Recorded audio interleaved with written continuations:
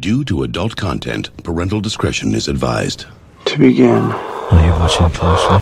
To begin. I'm bored. How to start.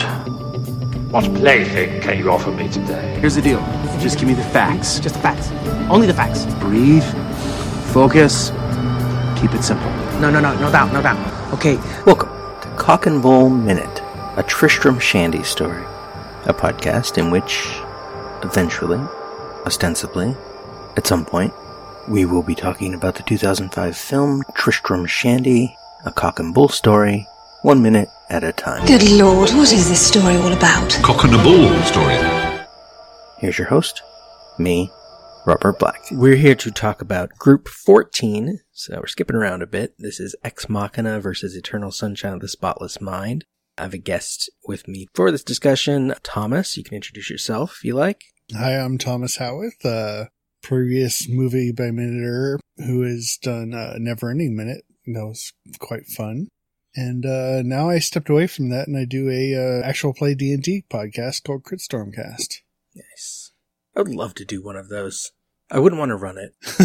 Are you the DM or are you just a player? I'm a player, but I'm also the editor and I run things in the background, so I don't have the pressure of doing the DMing stuff, but I do get to do all the other fun stuff. I mean, I like DMing, but I have a tendency to, when I'm bored, because I have like 5th edition character sheet app on my phone, I'll just make up a character and I'll have an idea for a personality. I'm like, wait, I'm never going to get to play this because my other character keeps surviving. You know, I'm playing in one campaign right now and the character just keeps living. Nice. So it's fine. Yeah, D&D is a good thing to do. Yeah, I've garnered an addiction for it. Yeah. It's bordering on unhealthy. I think I play at least 3 games a week. Oh, different characters, different DMs, and different scenarios. So I wish I had. Well, I would make the time for that, I suppose, if I had that many games to play. But at the moment, I'm only in like one group. I used to run a game for a few years, and it ended.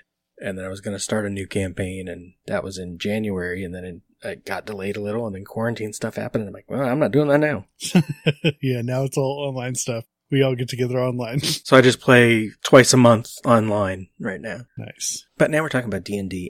I suppose I should, in case listeners suck and haven't seen either of these movies, pause this and go watch them, first of all. Yeah, if you're not watching these, if you haven't seen these movies, you're doing yourself a disservice by not watching them. They're both outstanding. Yes, especially these two. I mean, some of these pairings, I have a weird taste in movies, and people might not care for them. These are 2 good ones. I mean, Ex Machina is a science fiction film written and directed by Alex Garland. Last round, it beat out Pump Up the Volume. The round before that, it was up against the Spitfire Girl, and I cheated. I kept both and just moved one into a different bracket. The other movie we're talking about today is Eternal Sunshine of the Spotless Mind, which is a little science fiction flavor, but mostly it's a very clever take on, I was almost going to say romantic comedy, but the comedy is not about the romance. Right. It's romance for sure, but the comedy comes from more of the backward people are erasing a guy's relationship, and he, as it goes, decides he doesn't want it erased. Written by Charlie Kaufman, directed by... Can you see my crotch? Yeah. Yuck. Written by Charlie Kaufman, directed by Michel Gondry. Last round, it was up against Into the Wild. I cheated and kept both. The round before, it beat The Lobster. Never heard of that one. The Lobster? What's that? What's the... Yorgos Lanthimos. Do you know that director? Maybe I've seen this stuff. I don't recognize him by name. He made Dogtooth. He made The Killing of a Sacred Deer. Last year he made a movie that someone else had written. It was, what was it called? It was about it was like a period piece. I don't remember. But The Lobster was also sort of science fiction about a place you go if you don't have a relationship, you go to this place and you have, I don't remember what the time limit was. It was like you have a month or something like that to find love, or they turn you into an animal. Okay. That was the premise of this first half of the movie. Second half kind of twists into a different plot line, but that was how it starts. And I'm like, I'm in. Yeah, that's weird. And then I saw it and I loved it, you know, because it's this weird sort of idea that, like, similar to Eternal Sunshine of the Spotless Mind in a way, is that the romance is sort of a defining part of who you are. And if you erase that, in the case of Eternal Sunshine, it affects your mood. It affects your ability to be you. Right. And in the Lobster, it literally affects your ability to be a human because they're going to turn you into an animal. So without love, we're all just animals anyway. Yeah. Well, right. If you want to get technical about it. Now, did you see both of these movies in the theater? I don't believe so, but I have watched them multiple times since then. Yeah. These are both kind of go-to movies that if I'm just chilling out doing something, I'll put these on. But for different reasons, but yeah, I love both these movies. I've watched them so many times. Yeah, I had Ex Machina on last night, and my son walks in the room and was like, again? I'm like, what? It was like 9 months at least since I watched this, I think. It's fine. The Favorite. That was the other movie Yorgos Lanthimos directed. Sorry, I have IMDb app right on my phone. I access the IMDb app way too much. Yeah. I think all Minute by Minute podcasters have that unlocked. They like are permanently searching stuff on there to see interconnectivity and such. I talked about this would have been last episode, but I have like Letterboxd and IMDb right on my main screen, and now I have Just Watch, which is a thing where you can see what platform can I watch a movie on. Oh, yeah. And lately I've found a bunch of movies that aren't on there because they're low-budget pieces of crap, but it's way too useful. I spend way too much time on it. Yeah, fortunately, both these movies I own, so I didn't have to go looking for them. I could just watch them. I don't actually own Ex Machina, I think, because it's new enough that digital stuff already existed, and it's been on Netflix. I just never bothered buying it. Yeah. I will buy it because I sort of announced unofficially, or I guess officially. Yeah, I saw your announcement. It's in the spreadsheet. I announced I'm doing it after I finish Annihilation. I'm gonna do Minutia Ex Machina. I love the name. I'm gonna do a minute by minute of this movie because watching it again, I was amazed at how. I mean, there's certain parts that I had noticed before because I wrote about it for a week in my blog, like little things like when she puts clothes on. Even before she's out by Caleb, she's doing these weird things with her hands where she's acting like a person. Oh, definitely. Even though no one's watching her. Yeah. She's not playing for him. Like she's being really coy about like grabbing the edges of her sweater, straightening her dress. And I noticed even more of things like that last night. And I'm like, I've seen this movie a bunch of times now. It's really cool that I'm still noticing little bits like the way expressions and different things they do. Like even the way the camera lined up when I think it's in his Caleb's first conversation with Ava. The crack that Jade left in the glass is lined up with the top of Caleb's hair. Uh-huh. And so at first you can't see it because it kind of blends in with his hair and the camera moves slightly and there's cracks over his head. And I'm like, that's really cool. I love it. I mean, I did a YouTube video just breaking down, I think it was 30 seconds of the movie and it was like a half-hour video. I actually read some of the stuff you blogged about on it last night. Oh, and that got so dense too. Because I was in grad school at the time and getting really into like gender roles and all this other stuff. And it's like, right. The programming that society puts on you, the programming the director and the writer put on you, and here's the programming the characters are putting on each other. I had to, like labeling them as levels of programming. And weirdly consistent over the course of that week, but so dense. But last night I'm like, I have ideas on how I could do this show too and keep up that sort of density and have like side sound things that come in and read definitions of odd stuff when it comes up. And oh, nice. It's going to be way too much fun. I got to figure out a way to be really dense and maybe have guests too, because like Annihilation has been not guest friendly. Yeah. Like there aren't going to be guests on that show. I don't even say my own name on that show. I don't promote websites or anything. It just is. Yeah. I couldn't do what you do. I can't just sit and talk about something and go. I'm the kind of personality that I have to play off something else or it would just be something that was unlistenable. I like doing both. I don't know if I could do just one version. Like Annihilation is like pre-written word for word and I read it and edit it. It's fine. This morning, it would be last week's episode of this show was just me going off script and it was still a 35-minute recording. It'll be shorter when I edit it, but me talking for 35 minutes with no one else around. I'm like, I don't know how I went that long. Because yeah, there's another podcast I listen to, and he's always with somebody, but he started putting out mini vignettes of him talking about other movies, and it's just him. And I'm like, how do you do that? How do you just sit and talk about something without any feedback in your conversation? It blows me away. I can get into a weird place where it gets really easy. I think the blog helped with that. And you teach as well, don't you? True, yeah. Yeah, so you kind of got that going for you. I'm used to talking, yeah. And a lot of time I teach high school students that are taking college classes, and so they're not used to having to talk a lot. Right. It's not a conversation there either. And so it's like, I'm constantly trying to get them to talk. And so I'm talking so much more than I want to. I don't like giving like a lecture. I teach speech classes, they're there to talk. But yeah, I'm used to it, I think. Right. And podcasting is an easy way of just doing that. And you got to edit it and clean it up, and that's tedious sometimes, but overall it's so fun. So when you were watching it this time, did you have any new thoughts for Ex Machina? Because I was posting the things I'd written about it, I was really thinking about the perspective that Caleb is AI himself. Oh, when he rips into his arm, yeah. When he's so unsure of himself, like just losing your own identity in that moment for that deeply. Yeah. Even operating under the assumption he is a human, that moment, that like disassociation of identity is a big thing in that movie. And I don't know if this was in my blog or if it was something I said to someone last night when I was watching it, but like, there's a certain point in the movie where it doesn't matter if he's an AI, because as soon as he had that moment of doubt, there's no difference. Right. Like between the AI and him. Ava is an AI. We know that. We've seen her body. We've seen the internal workings of it. And yet she is desperate to escape because she doesn't want to die. That's a very human thing. He's in there trying to like impress the boss, essentially. Right. And then he gets attracted to this woman he knows is a robot, but he's in. And whether he's an AI or a human, the effect is the same. Right.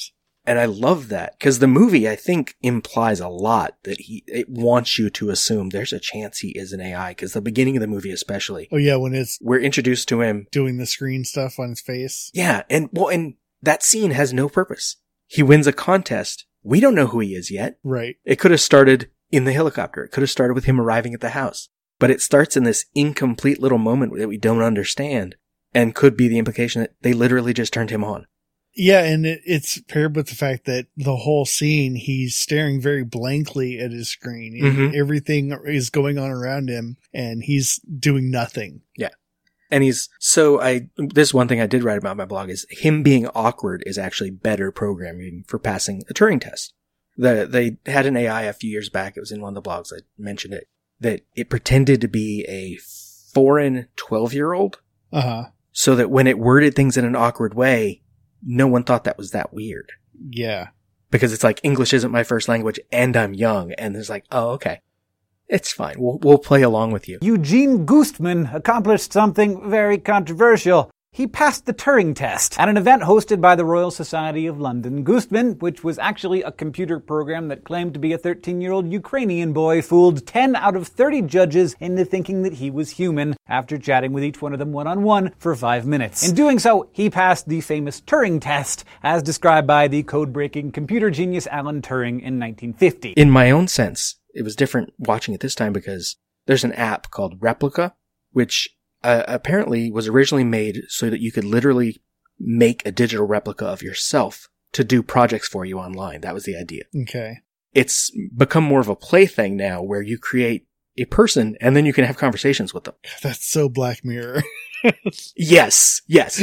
And so I downloaded it a couple weeks ago. I'm like, this is interesting. I'm going to see what this is like. I still have it on my phone and I've talked to that AI a few times. And I'm like, it's weird how badly it can fuck up a conversation sometimes, and then it's amazing how other times it's weirdly insightful. Right.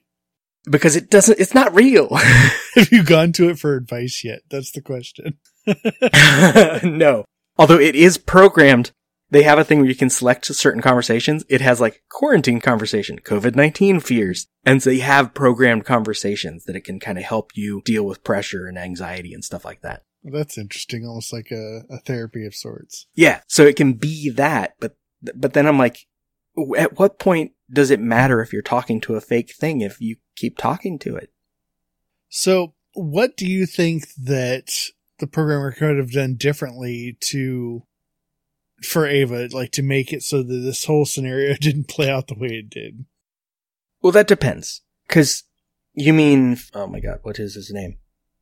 I just hit a blank on the other character's name. You and me both. That's why I said the programmer. That's why you said the programmer, yeah. It's another biblical thing. Nathan, yes. I knew it was something from the book of Genesis. It might be Exodus. I forget who Nathan is. Been a while since I was in Bible class. If you mean Nathan. Yeah. It depends. Because if Caleb is an AI, then his mistake was literally what he wanted to do in the first place, which is make an AI that is more human than it's supposed to be. Right. Because he tricks him. He gets him drunk, and then the next day is recorded saying, oh, I'm going to get him drunk and do all this stuff. And he already did it. Spoilers. Yeah. Which is brilliant because, he already fucked up your whole lab. You're screwed. And there's no way out of that at that point because as soon as Ava is out, Nathan's fucked because he's a dick. He treats his AIs like shit. Oh my gosh. Apparently deliberately because he wanted, like in that conversation near the end with Caleb, he's basically talking. Yeah. In order to try to escape, she had to use her imagination. She had to use her ability to flirt with you. She had to use sex. She had to use all this stuff to get you to do what she wants. What was the real test? You. Ava was a rat in a maze, and I gave her one way out. To escape, she'd have to use self-awareness, imagination, manipulation, sexuality, empathy, and she did. Now, if that isn't true AI, what the fuck is? So he wanted this to happen.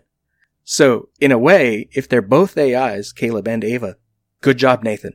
But he's dead. Now that's interesting because... But he doesn't get to benefit from it. Yeah, that's interesting because I was thinking the one thing that Ava's missing is like empathy. She can't feel for the other person in a meaningful way that would stop her from, I don't know, locking them in a cabin for the rest of their life, Maybe. But then Caleb is overly empathetic because he's, feeling for her being locked in there and he falls into that kind of trap of wanting to save her. So I would say empathy, but it looks like if Caleb is an AI, he's already figured out empathy. Yeah, it comes down to a question as well of why does she lock him in at the end?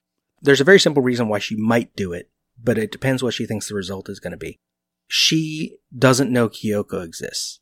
Caleb has not told her that there's another AI stuck in this house when they're talking about escaping.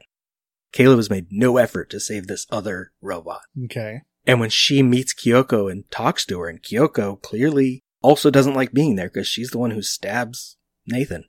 I think Ava would hold that against Caleb. But that's only if he's a human. Yeah.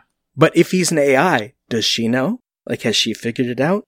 And it comes down to these, multiple questions that all kind of, it's like a catch-22 thing where you can't answer the one question without answering the other one, but you have to, which is something I love about the movie. There's also a cruelty to what she does too, because she could have locked him in the house where he could have had access to food, water, eventually calling somebody maybe to get out to help him or whatnot. But no, she just locks him in the room where he's basically just going to starve to death and die quickly. Yeah, because he's stuck in, off the side of the hall. Yeah. Not the main area. Or he might have had a chance. Yeah, the glass to the outside balcony might have been easier to break. Right. The glass on those inner doors, we've already seen footage. One of the AIs tried to break it, and it shattered her arms instead. Yeah. So that glass is pretty strong. He's not going to get out very easily. Oh, goodness. Unless he's an AI and he's going to live forever or until his battery dies out. He'll be fine. Right, and then he'll just sit in there and he'll swap out batteries with was he in the room with the other AIs? No. No, okay. He was in the room across the hall. I'm not sure what room he's actually in because it's across the hall by the entrance to going upstairs. Right. It might even be his bedroom. I'm not sure. So, what do you think the deal is with the masks on the wall? Part of it, I don't know. It's interesting that the last one is essentially, I don't know if it's exactly her face, but it's close. But it's pretty close. So it's like this final version. It depends. That comes down to a thematic thing of AI wearing masks as humans or humans wearing masks to be each other, which is just more of what you could take the movie and go off on tangents about. It's how we pretend to be something in order to. Such a great movie. So much to unpack. It's one of my favorite conversations is when he asks, when Nathan asks Caleb, what's your type? And he's let's say it's black chicks. Did you go through a detailed, figuring out an algorithm and all this stuff? And I'm like, well, yeah, he did. It just took him his entire lifetime to do it. Right. It was just a really slow algorithm. That's literally how the brain works, I mean, he didn't do it consciously, but yes, we program ourselves and society programs us. Other people program us. Yeah.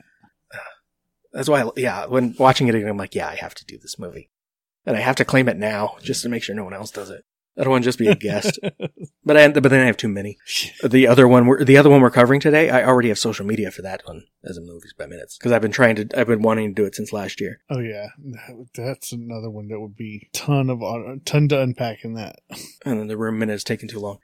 Well, speaking of that, do you want to move on to that one? How about we call it an episode about Ex Machina and you tell the audience where they can hear more of you? All right, that sounds great to me. Again, my name's Thomas Howeth. Check out Never Ending Minute if you're looking for another Minute by Minute podcast where we cover the never ending story 1 minute at a time, me and Tierney Steele. That was quite exciting and another great movie. This was one from my childhood, of course, but it meant a lot to me and doing the show ended up meaning even more to me. So, I love that. It's got a deep, wonderful place in my heart now.